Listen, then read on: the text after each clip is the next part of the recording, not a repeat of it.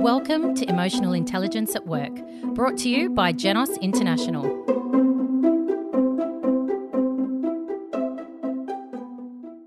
Workplace conflicts occur in businesses large and small. Sometimes it's a clash of personalities, perhaps a disagreement over a project, or even far more complex issues. Left unresolved, they can contribute to a toxic and unproductive environment. On this episode of EI at Work, we'll explore how mediation can be the bridge to resolution, fostering healthier work environments. I'm your host, Marie O'Daggle. My co-host is Genos International CEO, Dr. Palmer, and our special guest is mediation expert, Chris Darmody from Fresh Start. Welcome, Chris. Thank you for joining us. Thanks, Marie. Thanks, Ben. Thank you. It's great to have you, Chris. Thanks. It's a great topic and a very timely one, I think. Mm-hmm. I think it's timely indeed. In light of one thing in particular that we were discussing previously, we are in an environment where people are highly stressed and anxious. And I imagine, Chris, that conflict is something that a lot of people would be experiencing at work at the moment. Yeah, look, Marie, I think that part of, understanding conflict and working with conflict is this recognition that conflict always exists in our lives and in the workplace as well. But certainly there are, I guess, over the course of the last six months to a year, some additional pressures that I think we're seeing are actually, putting pressure on people to the extent that, life is stressful, therefore work is stressful, and that, can lead to, I guess, an increase in workplace conflict or conflicts manifesting themselves more visibly, perhaps, in the workplace as a result of these increased pressure and stress. Chris, how do you define conflict? Look, Marie, I think it's a really interesting question, and I'm going to sort of answer this in a slightly roundabout way, if you don't mind, because, look, there are numerous definitions of conflict, and it is important for us when we're talking about conflict to have a definition, particularly in relation to the workplace, that we can work with.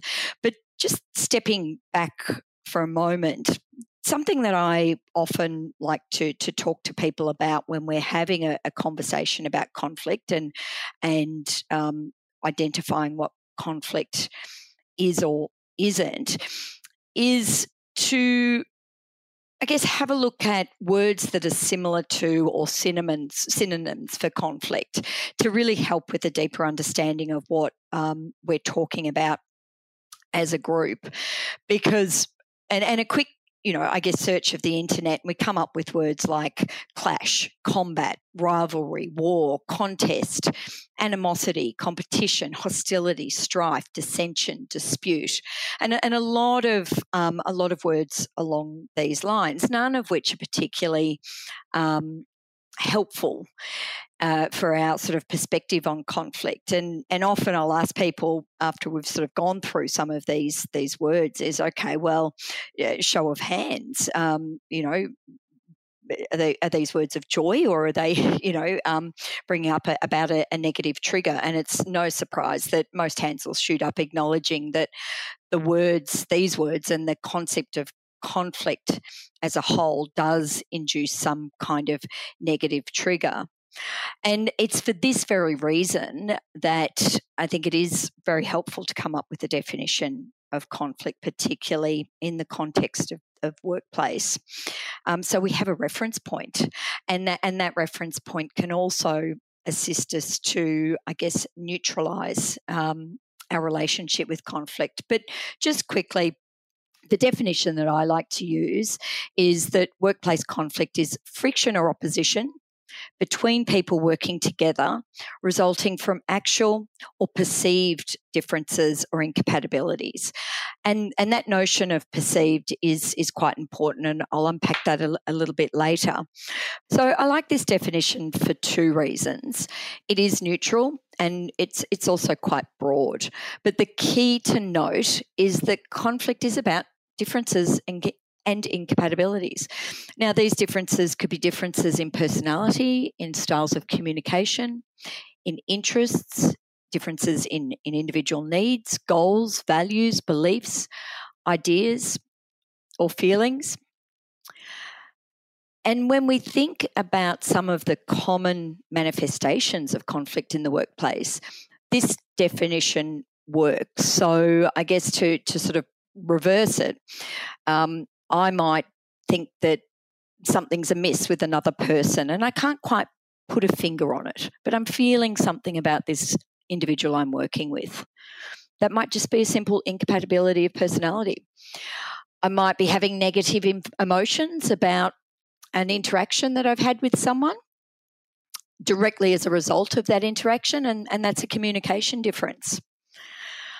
Another sort of aspect of this is that I might take a different view on, say, a strategic element of the business moving forward to a colleague, and that's an actual incompatibility of perhaps values and goals. Or I might be at odds with someone as a result of a work style. I might like to be super prepared for a meeting. Someone I'm working on a project with may be a bit more sort of on the fly and feel very comfortable with that. But that's going to potentially sort of put me out. And that's simply a result of a difference in the way we like to work or the way we approach tasks. And so I guess what I'm getting at here too is by sort of having an understanding of how broadly this notion of conflict can be applied, I think it's really important for us to recognise that zero conflict in the workplace is unrealistic. And when we try to hide or pretend that it doesn't exist, we're probably not going to get great outcomes. Chris, based on what you've just explained and your definition of conflict, I mean, that would be happening every day, every minute. So when is a conflict an actual problem? Look, I guess there's no hard and fast answer to that. At the end of the day, a conflict is a problem when, I guess, people don't recognise that there's a conflict, that they're being continually triggered and not responding in a way that's helpful within the workplace as a result of that conflict, potentially when a conflict is impacting other members of a team. So there's and it really is when a conflict just is not dealt with is when it becomes a problem, I guess, is the short answer there. Yeah. Ben, what do you think? When does conflict become a problem? Well, one of the things that I really liked about what Chris just said is perhaps when an issue is dismissed or not addressed effectively. So if you were to say to me, Marie, gee, Ben, I really didn't like the way you talked to me in that meeting. Could we, sit down and have a chat about it? And I said, well, that's because you're one of these two soft wokey types and, grow up or suck it up or whatever, something along those lines. Chris, to me, that's kind of that tipping point. That's the beginning, I think, of an unhealthy, ineffective kind of response and relationship forming. That's right, Ben. I think that where conflict begins to become problematic is where people there are these differences and people stick to these differences without sort of having any, I guess, curiosity or recognition that there is an issue, and stick to this, I guess, binary notion of right, wrong, win, lose. The way you communicate, you're one of these wokey types, that's not the way it should be done. This is the way I communicate. And where people are not willing to, I guess, take a look at their own habits and the way that they communicate, because we're talking about communication in this instance, and the way that impacts other people, not necessarily from a punitive sense, just from we've got different ways of approaching this, we've got different ways of dialoguing, and that's where it becomes interesting, but I think when we're talking, so often we're in these fixed notions of right, wrong, win, lose once a conflict is addressed, and people really get entrenched and they get stuck in their corners and they're not willing to move out of them, and that's where it just becomes self-perpetuating. Yes, it does. And what's interesting about that, Chris, I think, is when we don't bring a lot of self-awareness to situations, that can be a lot of our natural starting points or places. Let me give this as an example to try and illustrate what I'm talking about. I went to Harvard University and did their negotiation skills course about 4 or 5 years ago.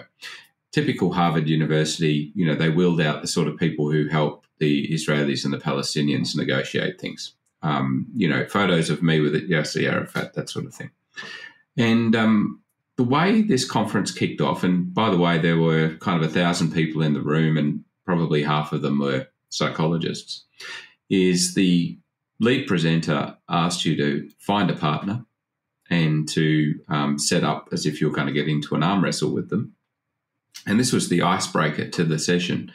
And they said to us, now what we're going to do is give you $1 million for every arm wrestle that you can win in the next 60 seconds. Everybody ready? Go. So you can imagine an audience all getting together in an arm wrestle like that. What do you think 90% of the people did? What they did is they literally tried to arm wrestle each other and see how many times they could win.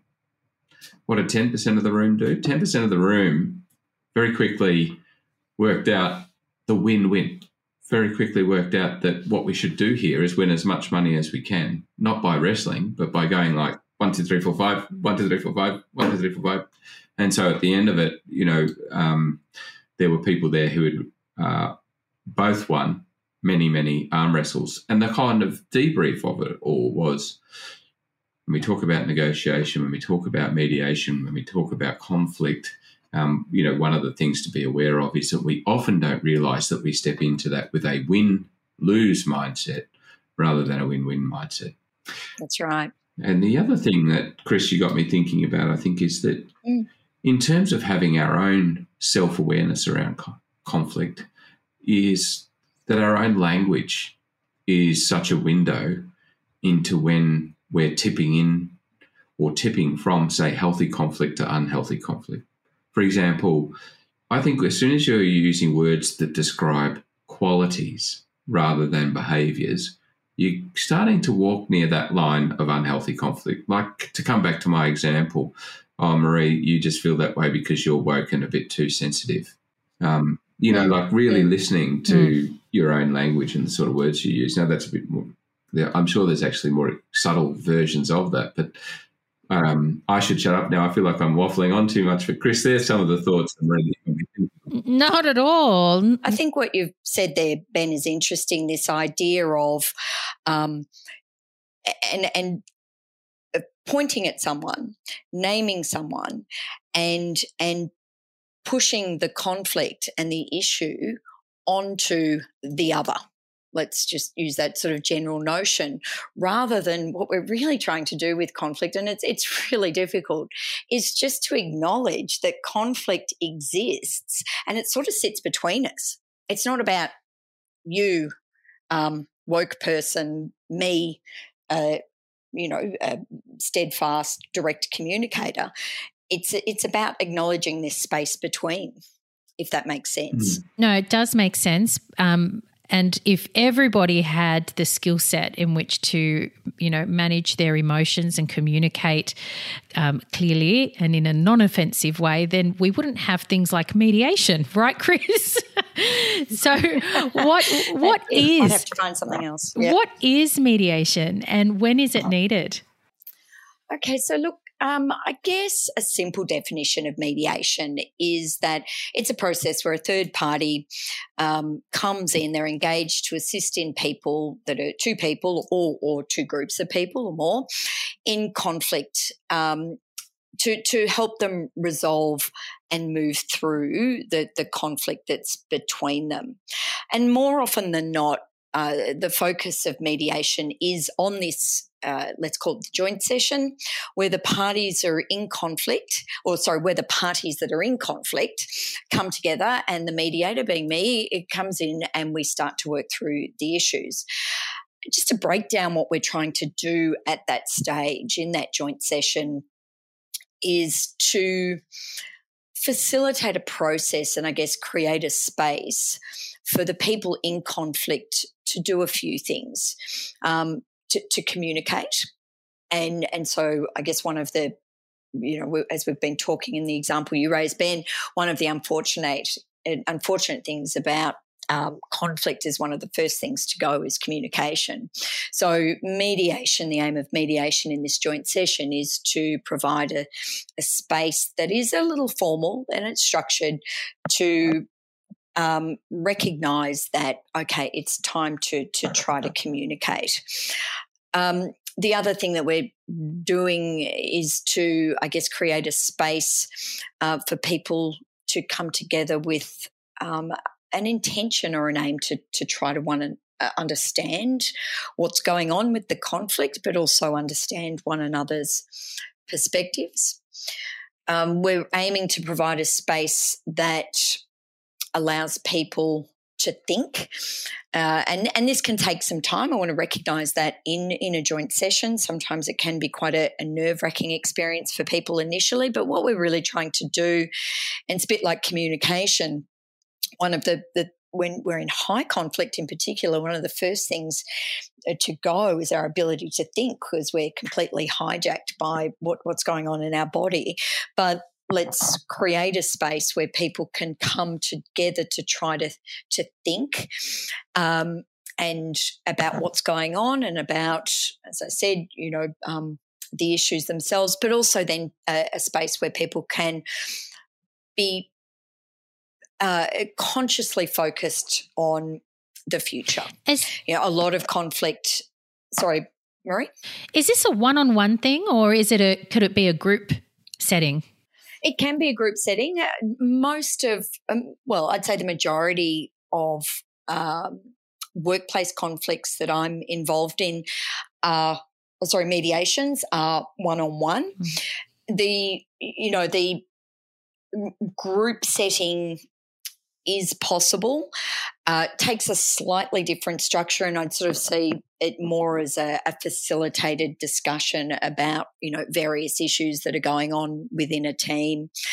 We can use some of the principles of mediation, and certainly, the agenda that might follow a group conversation like that would certainly follow some of the principles of mediation. The idea is the same, though, to allow a space for people to communicate, to gain understanding of what's going on, what the issues are in one another's perspective, to think and look to the future with some goal setting in mind about, okay, we're in conflict now, okay, where are we heading to in the future? And that might be, depending on what's going on with the conflict, it may be a set of behaviours that are established for moving forward, where the conflict is perhaps an incompatibility or difference in communication, or there's been a breakdown of communication, or it might be a set of goals that recognises an infrastructure that needs to be put in place, or a process that needs to be put in place, whether it's, regular meetings, depending on what's going on. Okay. Chris, this sounds really interesting. When you bring people together, do you do anything to help them kind of understand their thinking state? For example, do you explain the neuroscience of emotions? When you're in conflict, you're often experiencing unpleasant emotions, which can narrow your perspective, limit your interpretation of events, set you up for kind of fight or flight kind of behaviours, and that can get in the way of, coming together, sharing perspectives, engaging in sense making. Do you sort of set the scene like that when you first bring people together? Absolutely, Ben, and that's a really important part of the mediation process. So I guess what I've been just running through there was, I get the aim of the joint session, but a significant piece of the mediation work goes on in the first instance with me and the two individuals. Let's say we're talking about two individuals who are in conflict at separate intake sessions.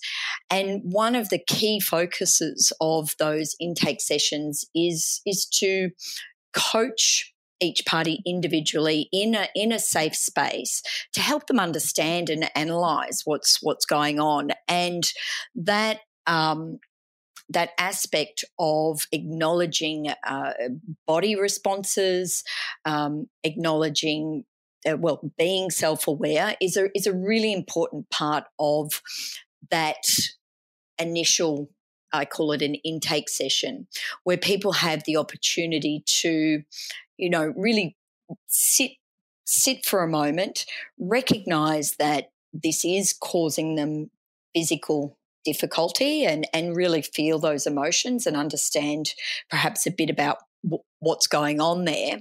But then that helps them really identify what the triggers are in certain behaviour, in what's going on with the conflict. So they can have an understanding of, okay, well, why has that triggered? Have any of my values been compromised? Is my identity challenged by what's going on? Because a really important part of preparing people to come to the table is to understand what's going on with themselves.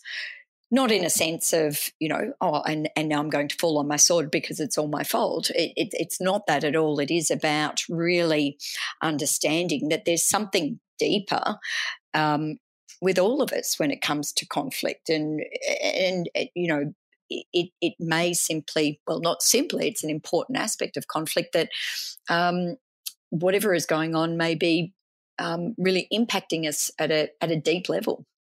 Chris, what are people's questions to you before all this starts too? Like I can imagine, I'm somebody who I feel has been abused by a particular manager at work. Do people like that say to you, oh, are you going to manage this person's behaviour? What if they start, yelling at us in the mediation? Or do you get sort of questions like that from people? Yeah. Something similar? And look, I think it is for me recognising that, I work in this all day, every day. I have and come to conflict with a neutral approach. But for everyone coming, by the time mediation is brought in, it's often at that dire state where parties haven't been able to deal with it themselves. The organisation needs to call someone in like myself. And so there is a lot of anxiety about the process, the outcomes, and what will happen if we can't reach an agreement. I feel unsafe with this person. Anytime I dialogue with them, they come at me like a ton of bricks. So part of my role is, first of all, to acknowledge that and understand that these anxieties are real for the people that I'm working with, but then really make sure that assure them that the space that I'm providing is safe, and part of that is establishing some, for want of a better word, rules of engagement in terms of respectful communication, not pointing the finger, really trying to understand one another's perspective to try to be future focused and assuring and then following through to ensure that space is a safe space. Also, confidentiality is a big one for clients that I work with. For me personally, the confidentiality around the mediation is really important. People do need to be able to feel that they can speak freely within the rules of engagement and speak openly, to be vulnerable, to have that opportunity to really genuinely assess their behaviour. But they need to feel comfort that anything they're saying within the mediation framework is not going to come back to bite them. It does require that space for people to be genuinely vulnerable, which allows for the self-reflection and reflection of what might be going on for other people to really progress in a meaningful way. So we're hearing some great techniques here. One is to help people understand how they are personally around conflict and how they need to come into mediation. We're hearing some other great techniques around sort of setting the ground rules and the tone and sort of helping people understand how they need to turn up and be in order for the mediation to go well and to be effective. Chris, how long does this process take and what are the steps involved? Okay. Look, the process itself can take, can be moved through quite quickly if there's a need. So the steps, first up, I need to do an intake session with, let's say we're talking about 2 parties, each party. That's often done on Zoom or depending on where we are in person. And that can be sometimes 1 session, sometimes 2 sessions. But if there's a real need to get this mediation and get these individuals into mediation, those sessions can be accomplished in a week. And then the following week we can be moving into mediation. So if there is a need, the whole process can be achieved in a couple of weeks. And is there a success rating? How often do these things work? In terms of the mediation itself, I would say 95% of the time the parties have a plan for moving forward and the mediation I would deem to be successful. And an important part of goal setting and moving forward is then establishing some milestones, some check-ins. Now, whether or not parties are able to continue and be make one another accountable for what they've agreed as actions or behaviours for moving forward, that varies. And I don't often get insight to that. However, the times that I do, I am brought in to, I guess, work with the parties to have that reassessment conversation. And generally speaking, it works because it gives parties this opportunity. Mediation is allowing them to communicate and approach this issue in a way that they're not able to themselves. So my perspective is good results. In terms of success factors, people do need to be willing to let go of some of the more binary notions of conflict, i.e. win, lose, right, wrong. Vulnerability plays a big part and a willingness for parties to be vulnerable. And for parties to be vulnerable, there does need to be a safe space for people to be operating in. And I mean that in a general sense as well as a physical sense. Rapport and trust of the mediator is a big one, a willingness to explore. It's important for parties to have a growth mindset, to exercise some curiosity and flexibility, and a lot of that work needs to be done at the pre-mediation stage, and some, a willingness or some faith and hope and come with a sense of creativity. Ben, it sounds to me like a lot of what is required in the pre-meditation stage is emotional intelligence. Yes, absolutely. And I think a lot of the coaching that's done in terms of bringing people to mediation is also very emotionally intelligent kind of, in its operation, helping people be curious, helping people be in a relaxed emotional state, understanding how emotions are affecting their thinking and so on. Do you see a rising need for mediation, Ben? Like when you're out there working and speaking to all of your clients? I do at the moment. I think cost of living pressures are elevating levels of stress and anxiety. And as a result of that, I think people are turning up at work in a unconscious, subtle state of fight or flight. An analogy I'd use is when you've got a stone in your shoe for 5 minutes, it's not a big problem. When you've had a stone in your shoe for 5 days, every little knock on the side of that shoe really, really hurts.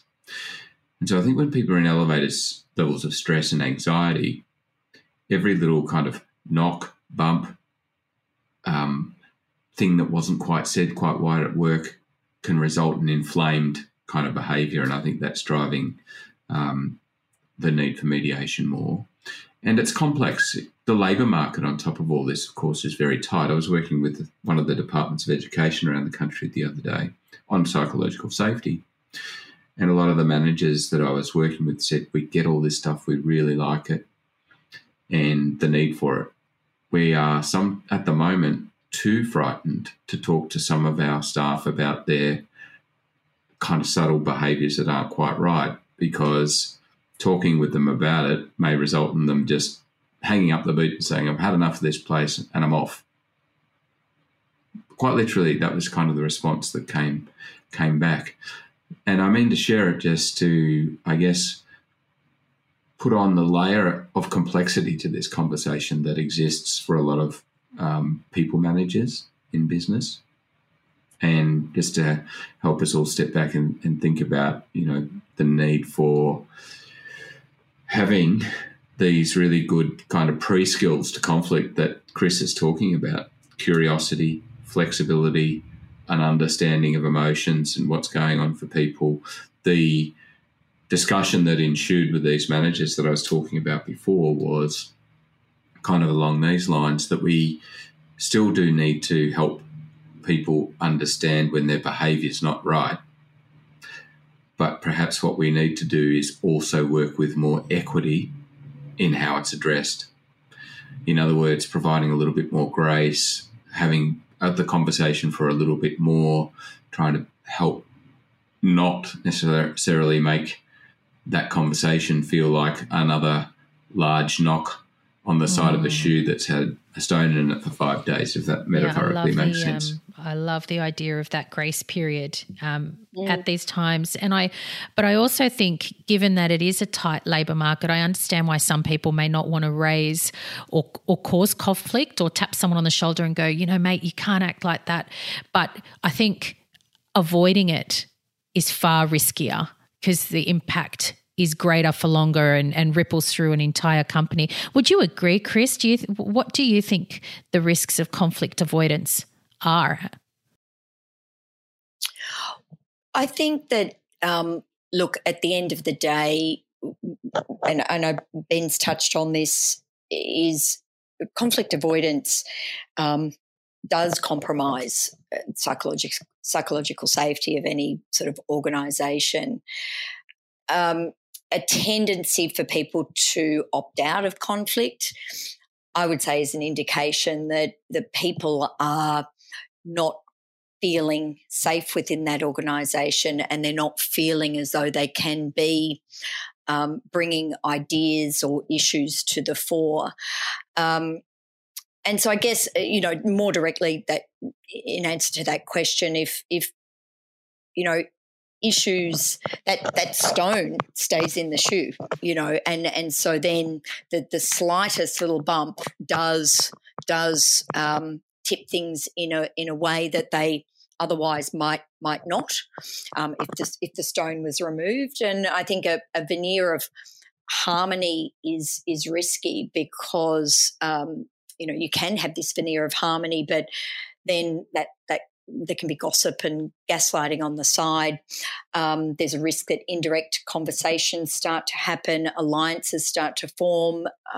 There are assumptions being made about one or other team's behaviour or individuals' behaviour. And so that's where conflict can, by avoiding conflict, it can fester.